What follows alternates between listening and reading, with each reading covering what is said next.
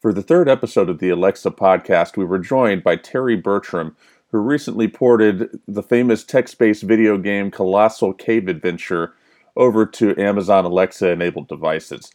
We talked to her about video games, we talked to her about what Amazon needs to do to promote game development on Alexa-enabled devices, and much more. Enjoy.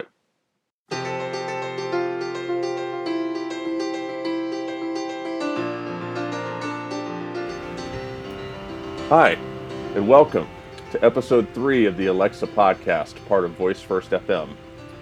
Our sponsors for this show are Fourthcast, Fourthcast. Fourthcast turns your podcast into a custom Alexa skill. Get started at fourthcast.com. Our other sponsor is the Alexa Conference. The Alexa Conference is the annual gathering of Alexa developers and enthusiasts. Learn more and get registered at alexaconference.com. Kevin Old and I are your hosts. My name is Bradley Metrock. I'm CEO of a company called Score Publishing based here in Nashville, Tennessee. Kevin Old is a software developer for Lifeway. Kevin, say hello. Hello. We are thrilled to have with us Terry Bertram. Terry, say hello. Hi. Thank you so much for joining us. Terry has been around the video game industry a long time and just recently made news for porting the classic Colossal Cave Adventure to Alexa and the Amazon voice ecosystem. So Terry, let me start there. Actually, first, let me ask you, how long have you been around video games? How long have you been a game developer? Share with us in the audience some of your background. Well, I've been playing games forever. I've been collecting games since the early 80s. I've been making games since the late 70s. I've worked for a number of gaming companies. I'm in the industry, and my life is games. So, what was your impetus to take Colossal Cave Adventure and bring it over to Alexa? That's a couple things. I mean, it's always been a dream of mine. I love Colossal Cave. I mean, it was called Advent when I first played it back in 1977. I was programming on a DEC 10, and that's where it was originally created by Willie Crowther and Don Woods. So the first time I played it, I loved it. It's a text adventure game on this big mainframe machine. And it was the first time I ever saw a game that talked to me and told me a story and didn't just add two numbers together. It was amazing. It was magic. So ever since I had that experience, and then later on other games came, Zork and whatnot, I always had a special place in my heart for Advent. And as it came out on different platforms, I always thought it would be neat if I could play it verbally. This is before the Echo ever came out. But once the Echo did come out, I thought, this is the platform to try it on. And when I took a break from work during last Christmas, I went ahead and spent the time. I bought myself an Echo and decided to port it. That's pretty awesome. So let me ask you, there's a few games, I'm definitely not an encyclopedic resource on this, but there's a few games I'm aware of that are currently on Alexa-enabled devices. And to my knowledge, I think the first one, or certainly the first mainstream one, the first one that got media attention, to my knowledge, was the Wayne Investigation. Are you familiar with that? Right, yeah. Yeah, that one uses real audio and a new adventure system that was compiled with. Yeah, so it was a marketing initiative for the movie Batman versus Superman, and they created, this Alexa skill called the Wayne Investigation, in which, it's got all these professionally recorded audio assets, and you investigate the murder of Bruce Wayne's parents. There have been some other ones here or there, but it's my feeling that we're not going to see games take off until Amazon, and just, we're talking about Alexa, so, we're mentioning Amazon, but any of these companies, Google, Microsoft, Apple, whoever, until the tech companies allow the game developers to monetize the games that they're developing however they choose. Can you talk about that and share with us your perspective on how you see what direction you think that needs to go to open up the world of game development for these platforms? No, I totally agree. I mean, the only reason that I did this is it's a labor of love. So it took a lot of time and effort and testing, but I'm in love with the game, so I did it. But I'm not making anything on it. If anything, I could be charged by having this out there if a lot of people play it. So yeah, it's a very negative feeling there. Luckily, Amazon does allow for a free tier, and they offer extra money if you go over that tier. You have to sign up for that, which I did. But the point is that I'm not making any money on this. Nobody is. So yeah, if they had a store, something like the App Store that allowed you to set a price, then yeah, we would probably see a lot more games out there. I'm happy with this being free, though. I think it should be free. Well, I'm interested, Terry, in what you thought of the developer experience provided by Amazon, and how you worked through any of the challenges you faced as you built the game. Actually, this was my first foray into JavaScript. I usually do a lot of low-level coding, C and assembly language, and C++. So, I know a lot of other languages, but I never bothered with web-based languages or, Java, JavaScript, that sort of thing. So during Christmas, I decided when I started to port this over, it was also a learning experience with that language. It was pretty easy to just move from C to Java. But I thought that the tools were pretty good. Being a seasoned programmer, it wasn't difficult to get it working right away. One of the nice things I like about this system, and same with Android, is that you can buy the real product and test on the real product. You don't have to worry about getting special provisions or having some special hardware to test on. It just works, and that's very handy. Certainly. So, so talk to me about the game and the developer experience when you were with the voice interactions. Did you have any challenges when you were either capturing a response from a user, or a player, or processing something? Generally, I think the Echo does a pretty good job. Actually, I should mute. I've got one here, so it's going to start talking if I... There we go, it's muted. This happens every single podcast. It's a rite of passage. Oh, there you go. It's muted now, so it won't happen. I think Alexa does a pretty good job of understanding speech. The few words that I had trouble with in Colossal Cave, I'm still looking for workarounds. Like the plover room, she pronounces plover, but that's okay. If you say in, it gets confused with inner inventory. But for the most part, everything works. I was able to put in every word from the game and get it to work. Some of the special words like quit, quit, close, which kind of circumvent the code and immediately quit the app, had to be re-engineered. So instead of saying quit, which is a legitimate command in Advent or Colossal Cave, I had to say quit adventure.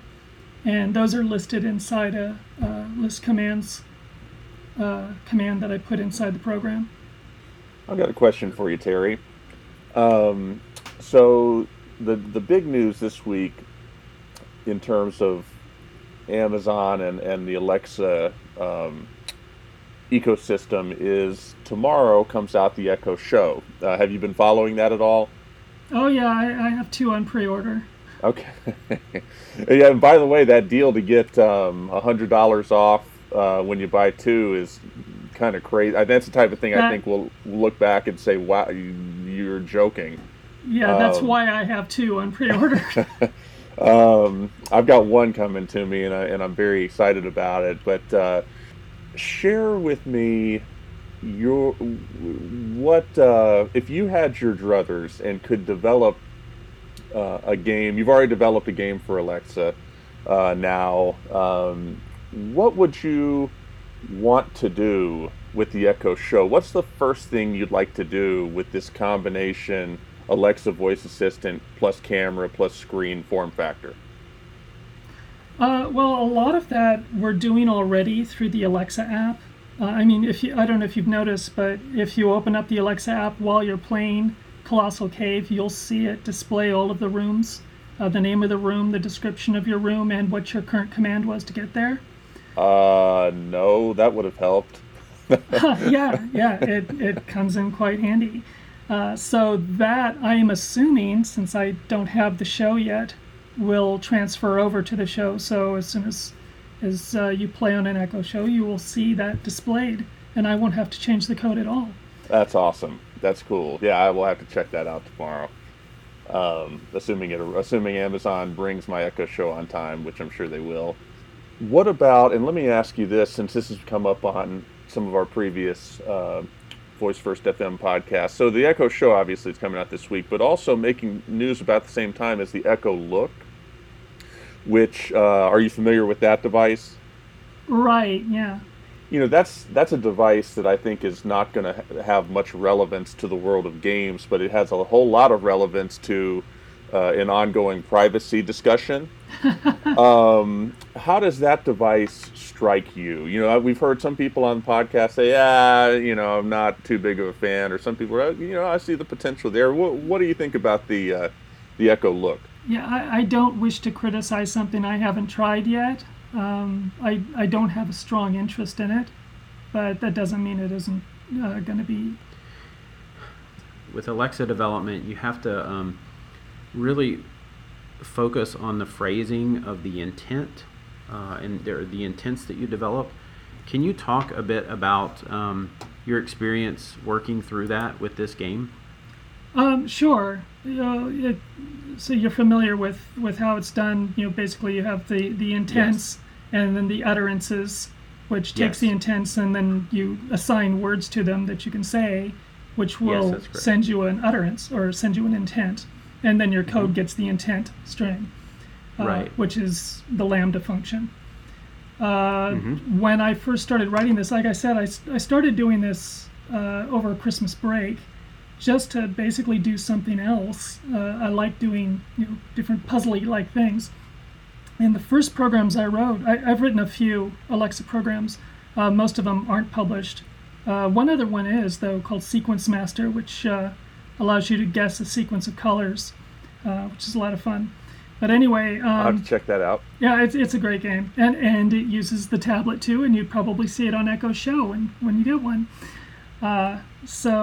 Anyway, whenever I write a game like that, setting up the utterance tables and setting up those words is the first thing I did, and then I start writing the Lambda function to accept those.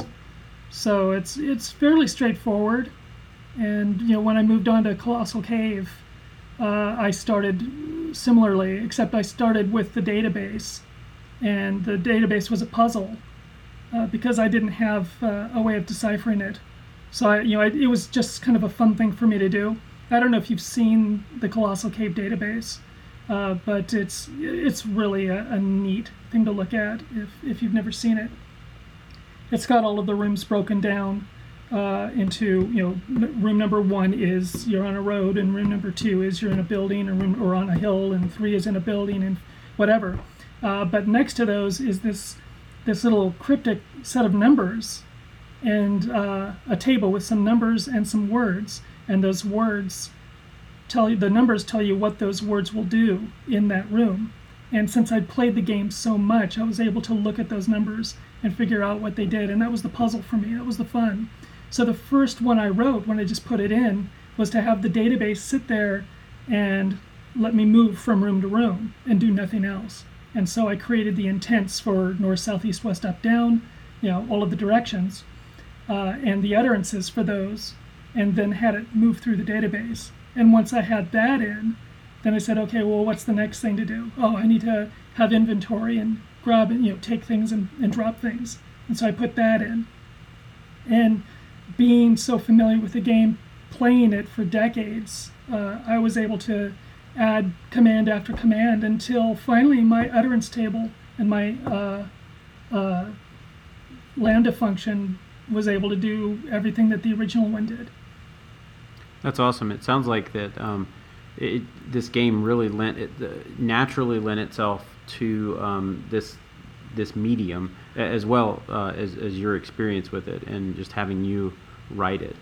It seemed like as you were talking through it, it just kind of came together. You were able to kind of naturally break down the problem and incrementally implement. Yeah. Fair to say? And even certain things you could add enhancements to it.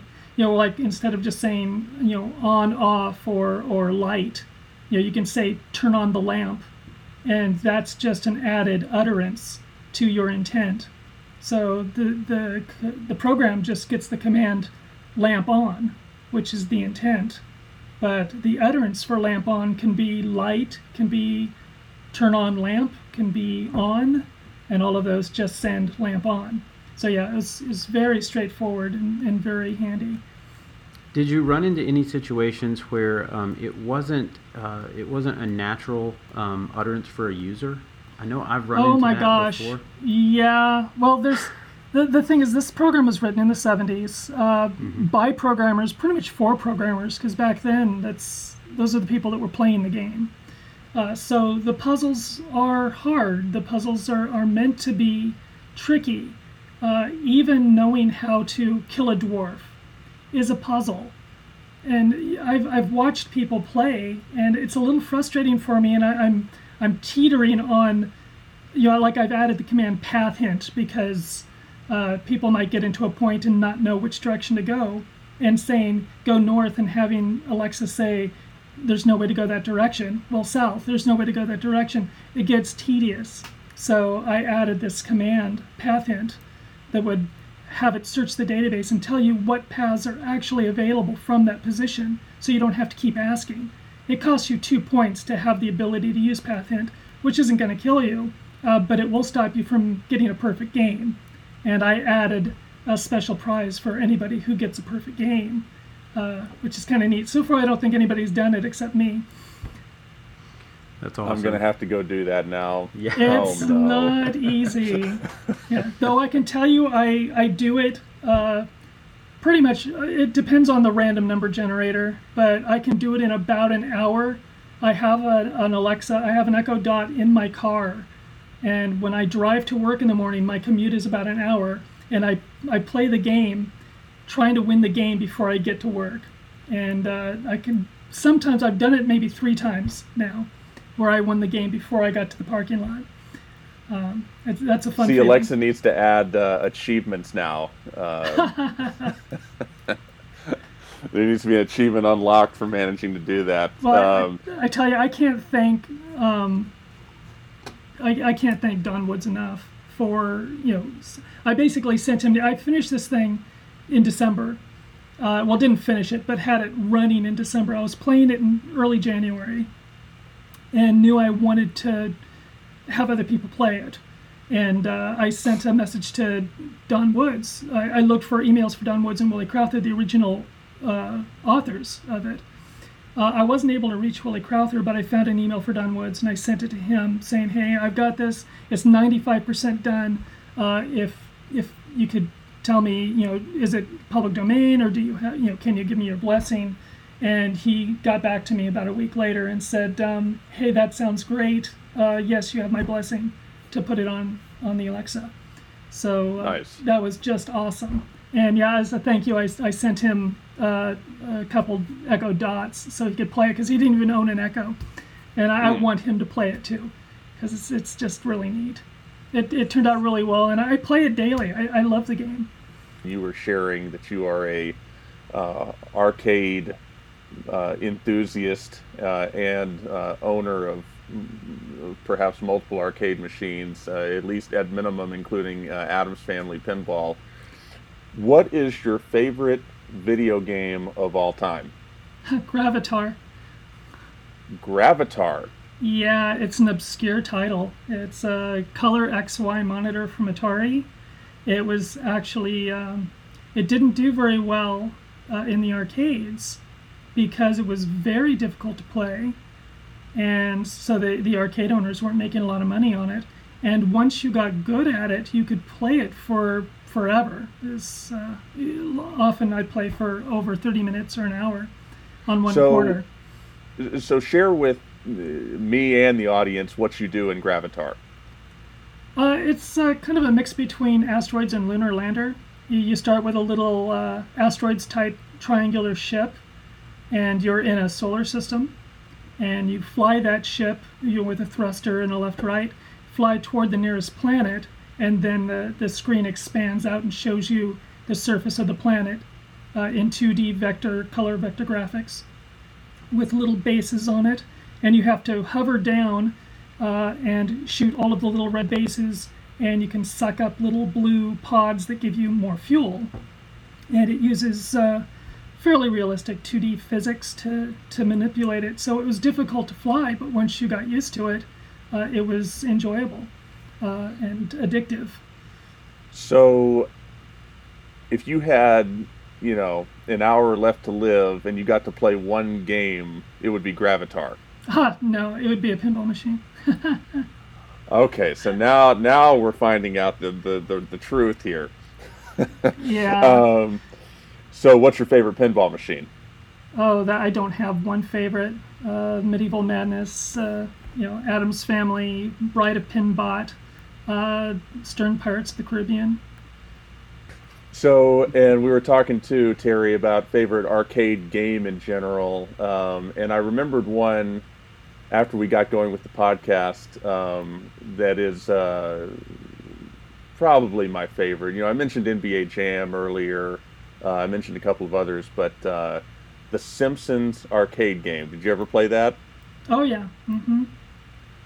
That was legendary, for me anyway. That was, spent a lot of quarters on that. Yeah. What's your favorite arcade game of all time?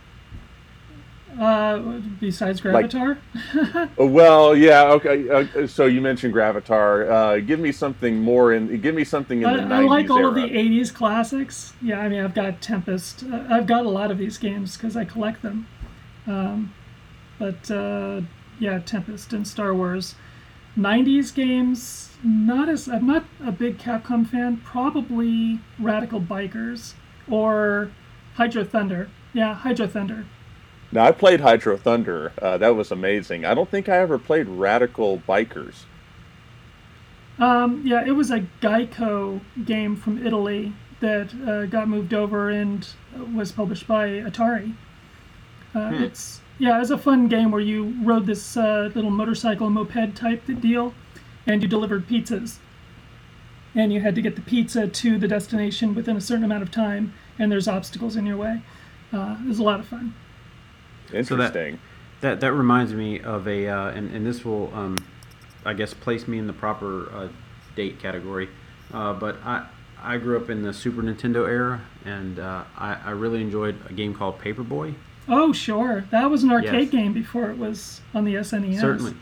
Oh, certainly. It was just when you were recounting, the previous game, that is immediately what popped in my mind, because you had to throw the papers, you had to hit certain obstacles. It was tons and tons of fun. I also I guess breaking news this week is that the Super Nintendo or the SNES is going to be re-released as a console.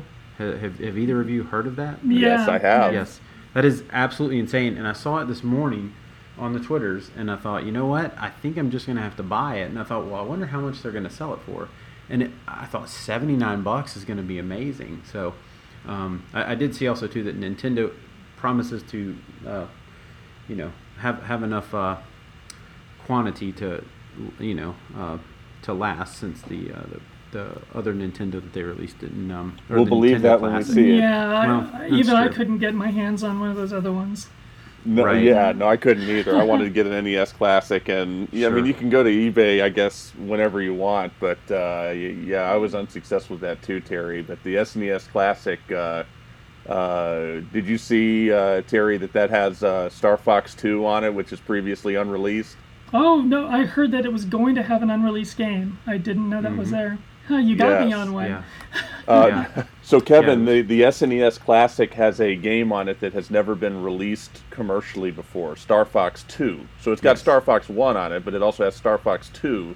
And yeah, Terry, if this may be the only thing that I can stump you on or mention that you didn't already know about. Oh, So I'm glad you brought gonna, it up. I'm I'm glad going to to savor find it out. for just a minute.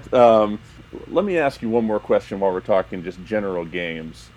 What's the first game you ever played? Oh wow. Oh, it would probably be one of those. They had these way back when, but you drop a nickel in the top. It was a speed game, where you put a nickel in the top or a penny in the top of the machine, and then you'd push in this button that slowly would pop out, and when the button popped out, it would drop the nickel down a chute, and you'd have to push the button back in before it hit the bottom, and then it would trap the coin wherever it was when you push the button in. And so it was basically a reflexes, how fast could you press the button after it dropped it game. And I was fascinated by that. I mean, it's so simple, but it ate my nickels. And that was fun. Oh, it was great fun. Yeah. No, I'm teasing you. For a The 5-year-old, it was awesome. My parents had a Texas Instruments computer. I guess it was called a computer that had games like Alpiner and Parsec and stuff that I grew up playing. But the first computer game, the first sort of seminal game experience I had, and I don't remember which one was first, but I played Dexter on PC, I guess, some sort of IBM PC, and also a game called BattleTech, the Crescent Hawks Inception on PC. Did you ever play either of those? No, I haven't. The BattleTech game was very sophisticated. The Dexter game was like you're a transformer, basically. You're a robot that can turn into a jet, and it was a very action-oriented game. The BattleTech game, I think, was one of the first RPGs that was on IBM PC-compatible computers. And then I also have very vivid memories of playing what was, if it wasn't the first real-time strategy game, it was among the first, Dune 2 Battle of Arrakis. Mm-hmm. Oh, then that was later. I think that came out on PC in 87 or 88, and that was back in the day of EB Games and Electronics Boutique, Electronics Boutique and Babbage's Oh, yeah. competing against each other, and neither of them ever had the game, so I had to get some sort of PC magazine, whether it's PC Gamer or something else. And back in those days, the advertisements in those games were these massive, tiny print catalog listings of games. Do you remember that? Do you have any memory of this? You know what I'm talking about? I spent a lot of time at Babbage's. So yes, both of those places actually. Yeah, and so, but Dune, the Battle of Arrakis, was such apparently an esoteric, lightly produced game that my parents had to order it for Christmas for me one year in some mail order thing in a PC magazine. But those were the days. Those were fun times. That was one of the places I'd go to get Macintosh games. So I did a lot of Mac Nice. programming in the mid '80s. So Terry, we greatly appreciate your generosity with us this evening, sharing some of your time and your experience and your deep expertise with us. So we greatly appreciate you. thanks. It was a pleasure. So for Kevin Old and myself, this is episode 3 of the Alexa podcast. Thank you for listening, and until next time.